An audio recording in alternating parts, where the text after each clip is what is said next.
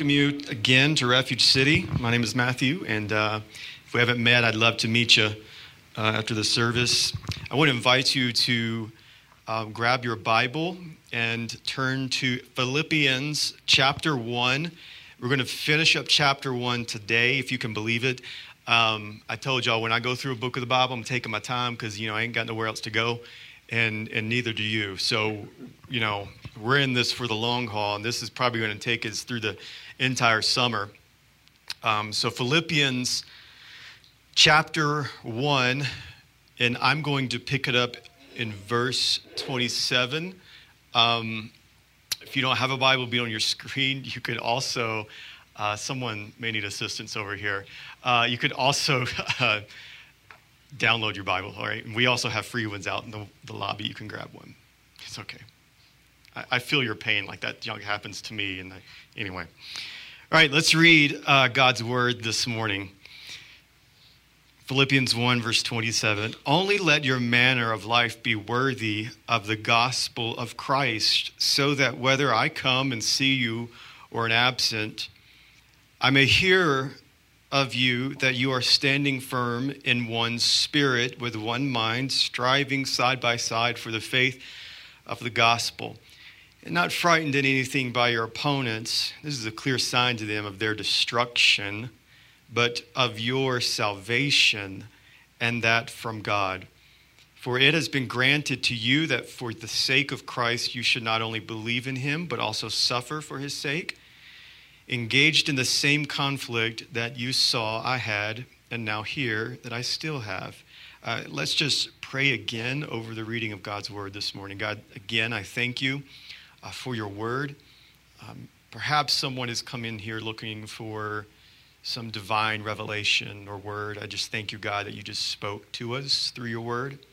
Your word is the authoritative word of God, and we just thank you, Lord. And I pray that it would pierce our hearts and grow us more into who you want us to be, and that when we leave this place, we would see and magnify and glorify how great God is. In Jesus' name, amen. Lots of stuff happening in just these few little verses that we tend to probably would overlook otherwise. We can pick through several things. We can go with the gospel. We can go with the unity. We can go with this idea of striving together. We can go with suffering. And what I want to do, I think there's this really good idea being presented to us, and it's the idea of being a citizen of the kingdom of God.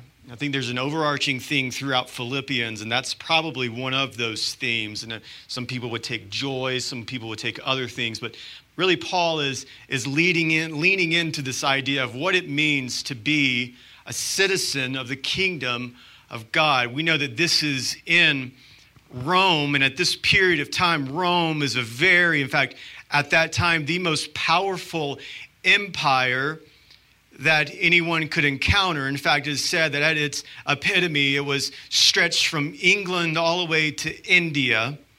And this was led by not a peaceful effort by kind men. This was led by the sword. And so they weren't around taking territories by offering things for the people. No, this was very barbaric in how they would conquer the land that they had. And so you had emperors who were tyrants and who were men who were just vile and disgusting. However, there's this thing that you can learn about from the Roman empires. They had this Pax Romana, or the Roman peace. And so what this brought, when you think of empires, you do think of the Roman Empire, you think of swords and blood and gore and just vile, disgusting things. But then you had this idea of peace in the land. In fact, being a citizen of Rome, man, you got to be a beneficiary of peace. Now, we think peace in terms of the United States of America type peace, where we enjoy our liberties, where if we don't like the president, then we'll just vote him out, right? Hashtag not my president. And then we'll just do all of those different things. But if you had that view of a tyrannical emperor, notably Nero, then he'd just behead you. But if you're a Roman citizen, you had somewhat of an idea that you're in peace mode, and that's okay. So if you're a Roman citizen, there's actually a benefit to it. Now, in regards to Philippi, Philippi is a colony of Rome. And so if you're a colony of Rome, I know this is history, and some of you are like, really, dude? Okay. This is boring, but I've got a point to make, okay? And so Philippi, a colony of Rome, they got to enjoy all of the benefits from being a citizen of the Roman Empire. In fact, it is said that a lot of the people who were citizens of Philippi were likely veterans who participated in the tyrannical expansion of Rome. And so you had some pretty violent, disgusting people who were citizens in the colony of Rome. And there were sayings throughout the Roman Empire. Caesar is Kairos, or Caesar is Lord. Another saying that was notable around this time, that there is no name under heaven by which men could be saved other than Caesar. Do those two terms sound familiar to anyone? Speaking of familiar terms, there was this Greek word, euangelion, all right? And anytime I use the word, a Greek term, it does not mean that you have to know Greek in order to understand your Bible. I just Google this stuff, okay? Like, you want to know how I found out all that stuff about Rome? You Google, okay? Or the Greek, you Google it, okay? And so euangelion was this political term that the Roman Empire would use. You know what this word means? It means gospel. So the Christians stole a political term that where the Roman Empire would use. So anytime there was either a peaceful transition of power or sometimes a non-peaceful transition of power in Rome, they would have these messengers that would go out to the regions and proclaim the empire is good because Nero is Lord. The empire is still intact, because now we still have an emperor who's leading us. And so what this would cause in the Roman citizens is they begin to view the emperor as some type of deity. And they would declare, Nero is God. Nero is Lord. America's quite different, right? In fact, I would suggest that we are galaxies apart when you're thinking in terms of context with what is happening in Philippi and in Rome. And so I wanted us to get this context in mind because this is going to be very significant to what Paul is saying here. So let me just kind of dive in and let's go through all of these things. And I've got just a few thoughts that I have, but don't worry, those few thoughts have subpoints to them, so they won't be fast at all. Only let your manner of life be worthy of the gospel of Christ. Now, this word, only let your manner, it could be summarized or it could be said, because of how it translates, is live as a citizen. So at this point of the letter, it's being read to the church of Philippi, to citizens. Most likely a lot of them are citizens. We know they're citizens because of Lydia's there. You go back to Acts 16, we know that the Roman guard is there who was transformed by the gospel. And so you've got to know, when Paul said live as citizens, there were some eyebrows that were raised. There was a gut turning, like, wait a minute, hold on just a second, homie. You just told me to live as citizens of the euangelion of Christ? Bro, I'm a citizen of Rome. Now, this was like dropping a bomb on them, because they enjoyed all of the benefits of being a Roman citizen. You got to know Lydia's in there, and probably they're meeting in her house. And she's benefiting from being a Roman citizen. And Paul just said, no. Your allegiance isn't to Caesar or to the emperor. Your allegiance is to Christ the King. Live as citizens to God. Rome is no longer where your citizenship lies. The kingdom of God is where your citizenship lies. Man, there were probably some people in that room, I imagine, who were looking at the guy, reading the letter, and just wanted to shoot him.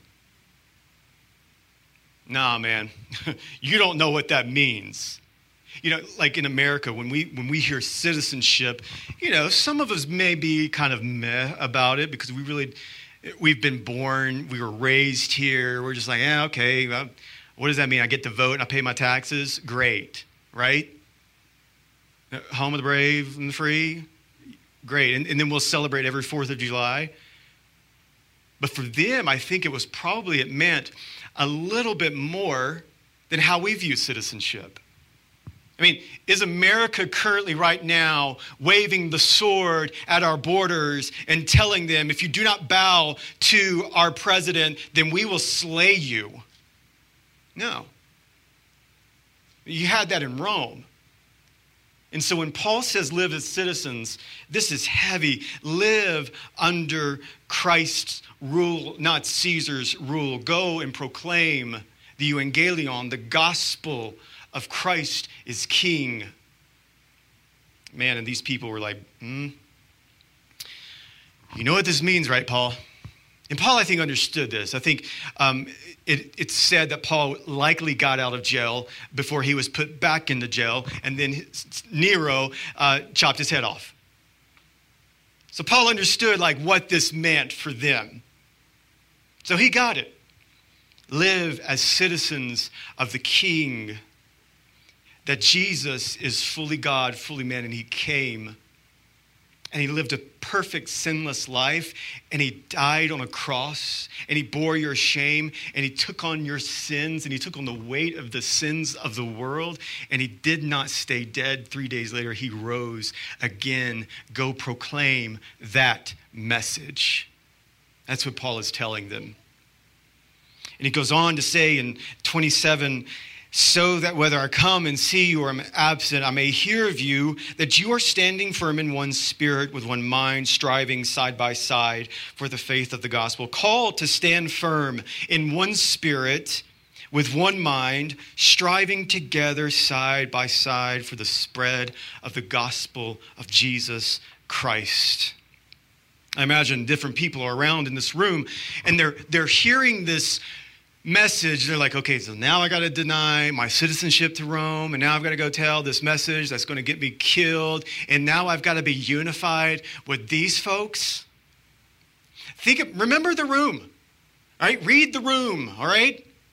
You've got the rich lady who is probably next to somewhere with the former demon-possessed girl who was a slave. And you got to know, man, some of these people, if they were former slaves, they're probably looking at these rich folk and going, oh, you living it up. Okay, I see you over there. And then, not only that, is you have this former guard, Roman guard, who probably snatched the slaves around.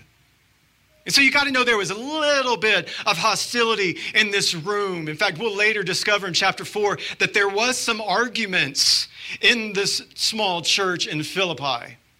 And Paul said, I'm calling you to lock arms with each other and to strive for the gospel and to live in unity for the gospel of Jesus Christ. It goes on to say in 28, and not frightened in anything by your opponents. This is the clear sign to them of their destruction. I really love that, all right? That sounds morbid, but I love it. But of your salvation, and that from God. We're not sure who he's talking about. These opponents likely are the people who are persecuting the church. But when I read this, I see that this is just a prophetic word. He's like, yo, their destruction's coming, man. Y'all know where the Roman Empire is? Oh, let me phrase it like this. How many people are a part of the Roman Empire today? 0. He's like, yeah, they're about to be devastated to where there is no one a part of this empire. And you got to know, when they heard this, man, Rome was the bedrock. It was important. There's no longer going to be an emperor. This was a shockwave to them. Yeah, and so now if you go to Rome, I had the privilege of going there. I didn't pay for it. Somebody else paid for it because I was in college. And so we went to Rome, and you know what I saw? I saw a half kind of Colosseum that was broken from earthquakes, been there for a couple thousand years. But you know what I saw in that Colosseum, where my brothers and sisters and where your brothers and sisters were devoured by lions? Do you know what stands on that Colosseum today? The cross of Christ. Rome did not last, but now there are upwards to 1 to 2 billion of us. So Paul is just making this fabulous jab to the emperor, like he's about to be destroyed, and the kingdom of Jesus Christ will last forever. Look at verse 29. For it has been granted to you that for the sake of Christ you should not only believe in him, but also suffer for his sake, engaged in the same conflict that you saw I had, and now hear that I still have. Now, there are these benefits to believing in the saving work of Christ, but Paul's making a point here like, okay, so let me just warn you. Now that you're no longer citizens of Rome and citizens of the kingdom of God, and you're going to go herald out that Jesus is the true king, just know that you're going to suffer. And for Paul, he knew what this meant. For the church, they knew what this meant. So I have a few thoughts that I was reading through this and just trying to process through. And so just 2 thoughts, actually 1 question, 1 encouragement, and then, like I said, the few bullet points. So these are really long thoughts. The first thing is, am I living like a citizen of the kingdom of God? Am I living like a citizen of the kingdom of God? One theologian put it like this: we do not behave in order to go to heaven as though we could be saved by our works, but we behave because our names are already written in heaven and our citizenship is in heaven. Amen. It is worth remembering that the world around us knows only the gospel that it sees in our lives and hears from our mouths. Am I living like a citizen of the kingdom of God? Here's how that kind of translates. What does that mean to live as a citizen of God? I think the first thing that means is that our allegiance is to King Jesus. That's where our allegiance is. Yep. Our allegiance is through King Jesus. Again, context from Philippi to us enjoying the benefits of God's good grace of meeting in a church and a theater. Again, galaxies apart. But I think there's this pressure that the Philippians are feeling when Paul is saying, you are no longer a citizen of Rome, but now a citizen of the kingdom of God. And I think that there's a pressure that we can still feel ourselves that they perhaps felt. In fact, I would suggest that this pressure, it comes across all throughout in human history, and that's the pressure of conforming. It's the pressure of conforming to cultural standards. It's the pressure that Paul is warning them against, that you are no longer to conform yourself as a Roman citizen, but now you are to conform yourself as a citizen of the King Jesus. Can we feel that pressure also today? There's a pressure on the Christian Church of America right now to conform to the woke agenda. Yep. To conform to cultural, secular standards. There's a pressure on the church. There's a pressure on the church. And while if you don't conform, you may not be thrown in a pit of lions, but there's a pressure that says, well, if I don't, then I could likely be canceled, or I could likely be shamed, or likely be talked about. It's the pressure of conformity that they felt, and I believe, and I would suggest, that humans throughout all of history has felt. A pressure to conform to the secular society around them.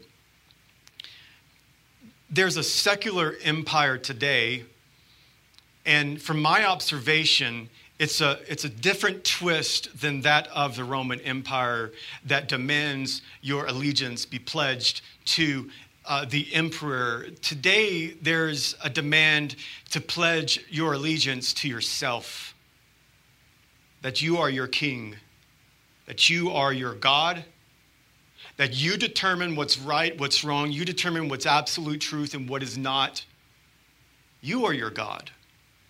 That's what secular cultural, this idea has for us. It's all about you. But the gospel in the New Testament and the Old Testament will call that foolishness. Because if your allegiance is to King Jesus, then you're going to bow your knee, bow your head, and pledge your allegiance to him and him alone. And you're going to profess with your self-exalting tongue, Jesus is king, I am not. Where does your allegiance lie? Is your allegiance to cultural standards? Is your allegiance to yourself? Or is your allegiance to Christ the King? The second thing I think about this when I'm reading through, and especially in context of what's happening here, about what does it look like to look like a citizen of the kingdom of God? I think you have to take this for what it's worth, that God's people are our people. In other words, I'm talking about the church. And if that sounds offensive, like I'm trying to not include others, well, I am. I do mean it like that. God's people are our people.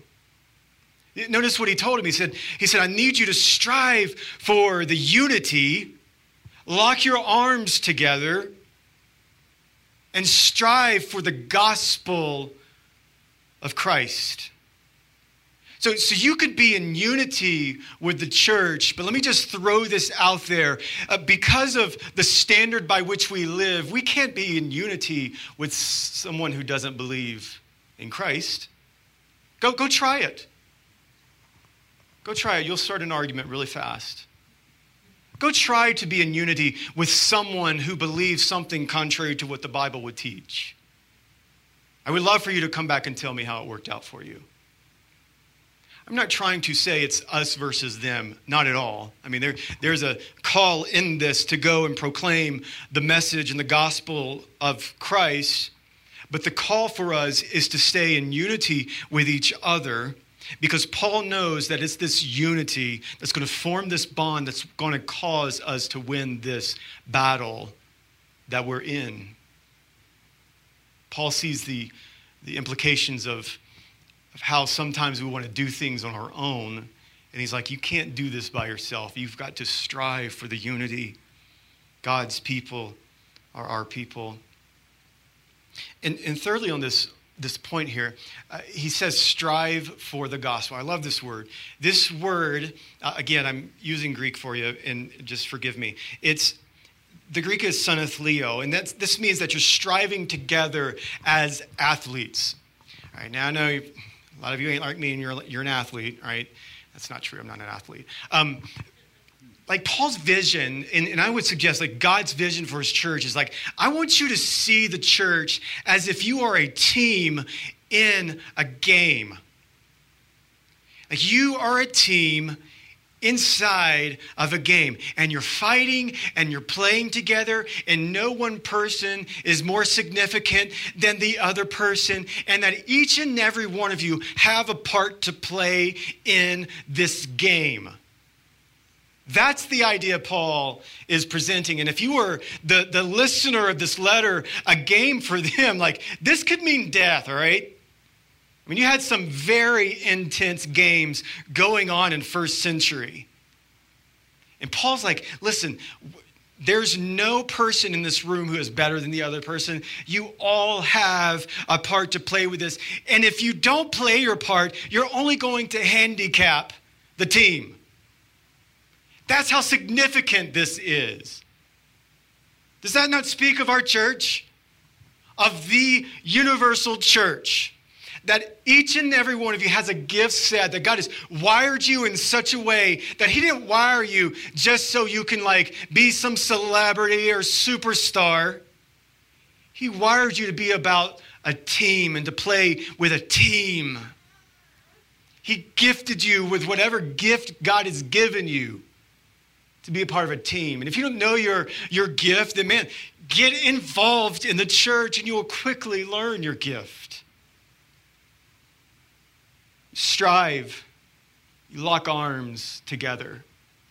You're a part of this. You're no longer pledging your allegiance to Nero, to the Roman Empire. You're pledging your allegiance to King Jesus. The last thought I had with this, a bit of an encouragement, I think, is I haven't really dealt with suffering. Paul says something very powerful. Right at 29, he says, as you suffer for his sake, engaged in this same conflict. See what's happening here? You know what Paul is saying? He's like, I just want you to know you are not alone. You may feel, that's exactly what the enemy wants to do, by the way. He wants you to get isolated and separate yourself, like while you're suffering, just so you could feel, see, nobody cares about me. I call it the Eeyore effect, right? Nobody loves me. Everybody hates me. I'll go eat worms, right? Paul's like, no. This isn't how it works. Like, I'm giving you a charge that's going to affect you and possibly kill you. And I want you to know that in your suffering, you are not alone in this.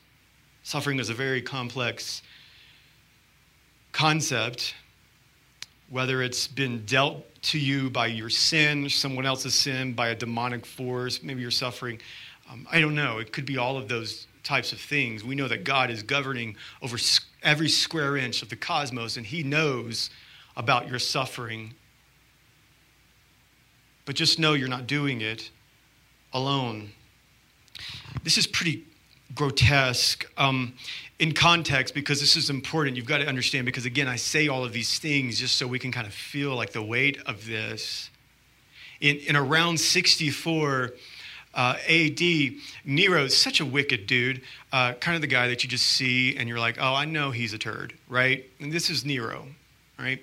There was a fire that broke out in Rome, and just because Nero's such a wicked tyrant, Nero was like, I'm going to blame the Christians. And so he could have slaughtered up to hundreds, if not thousands of them, even though it wasn't them who started the fire. Wicked guy.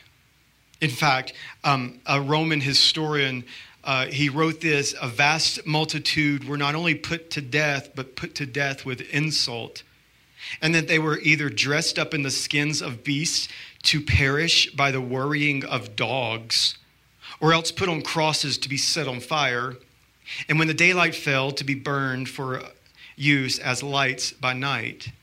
Nero had thrown open his gardens for that spectacle and was giving a circus expedition. Paul says, not only to believe in him, but to suffer for his sake. Feel that.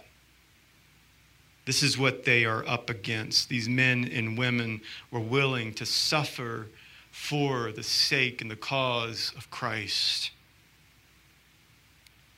who refused King Nero and pledged their allegiance to King Jesus, knowing that they could possibly be set on fire. How's that for encouragement this morning? And so here we are, 2,000 years, reaping the benefits of what our brothers and sisters went through.